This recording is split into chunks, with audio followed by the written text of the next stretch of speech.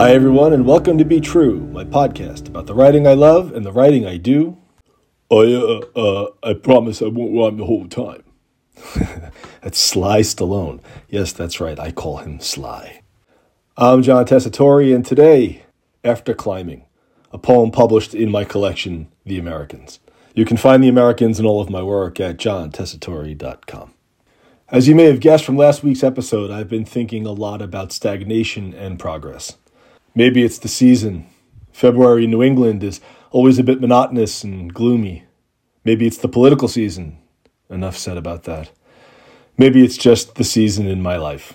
The in-betweenness of middle age is heavy on me these days.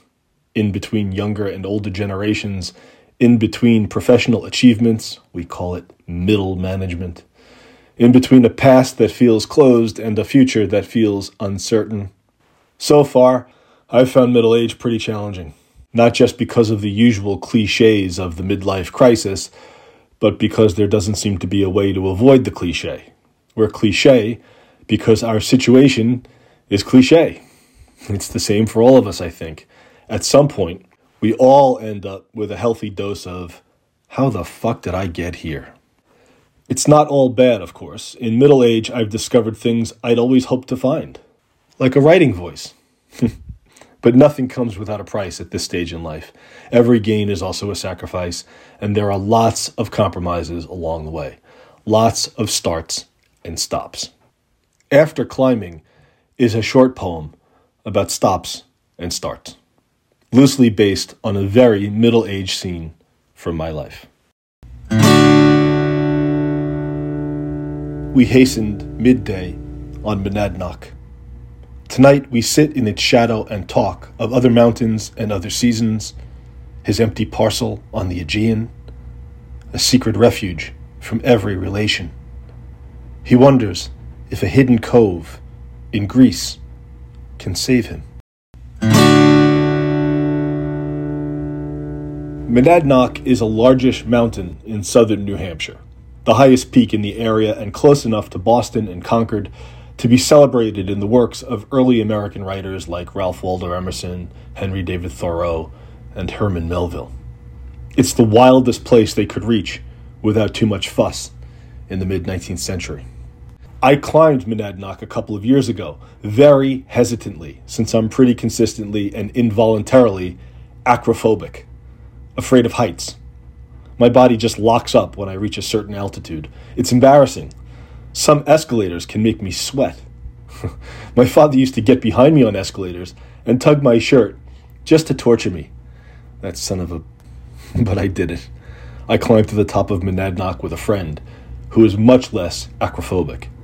And then we climbed back down, headed back to the house, and drank beer all night. The end. There's really no story there except that we did what two cliches do. What two middle-aged men or women do when we're together and have nothing else to do.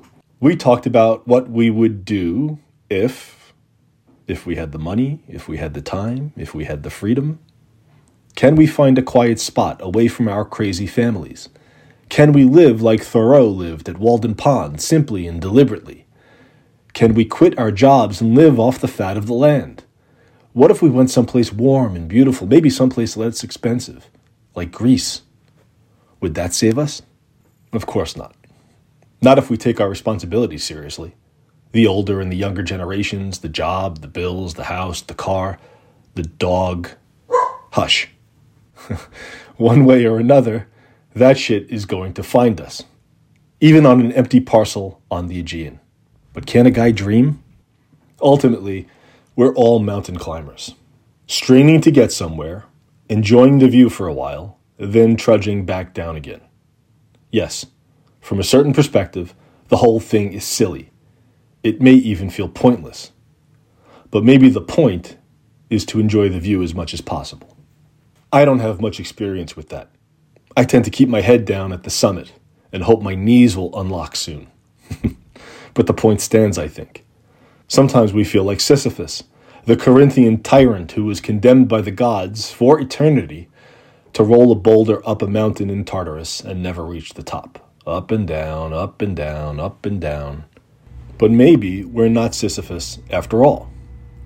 Maybe we're mountain climbers who go up, yes, and can't stay at the summit and have to come down after a while, yes, but who also have a chance to look around sometimes and appreciate where we actually are. Maybe that's the point. Whether it is or it isn't, I'm finding comfort in that metaphor today. We middle-agers need our simple pleasures sometimes, however we can get them. And so, in the hope that you get to enjoy the view once in a while and that your body doesn't seize at the summit, this is John Tessitore concluding another installment of Be True. If you've listened this long, thank you. You can find The Americans and all of my work at johntessitore.com. But first, no books or movies or music this week. Just take a damn walk. Alone if you must. And don't forget to look at the sky.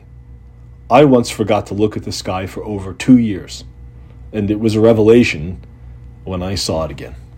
Special thanks to me for today's theme music, which I call D-Chord. Maybe we'll talk again, and if you enjoyed this little podcast, leave some stars or a review and tell your friends. In the meantime, I gotta feed the dog. All right, Luna, I'm coming.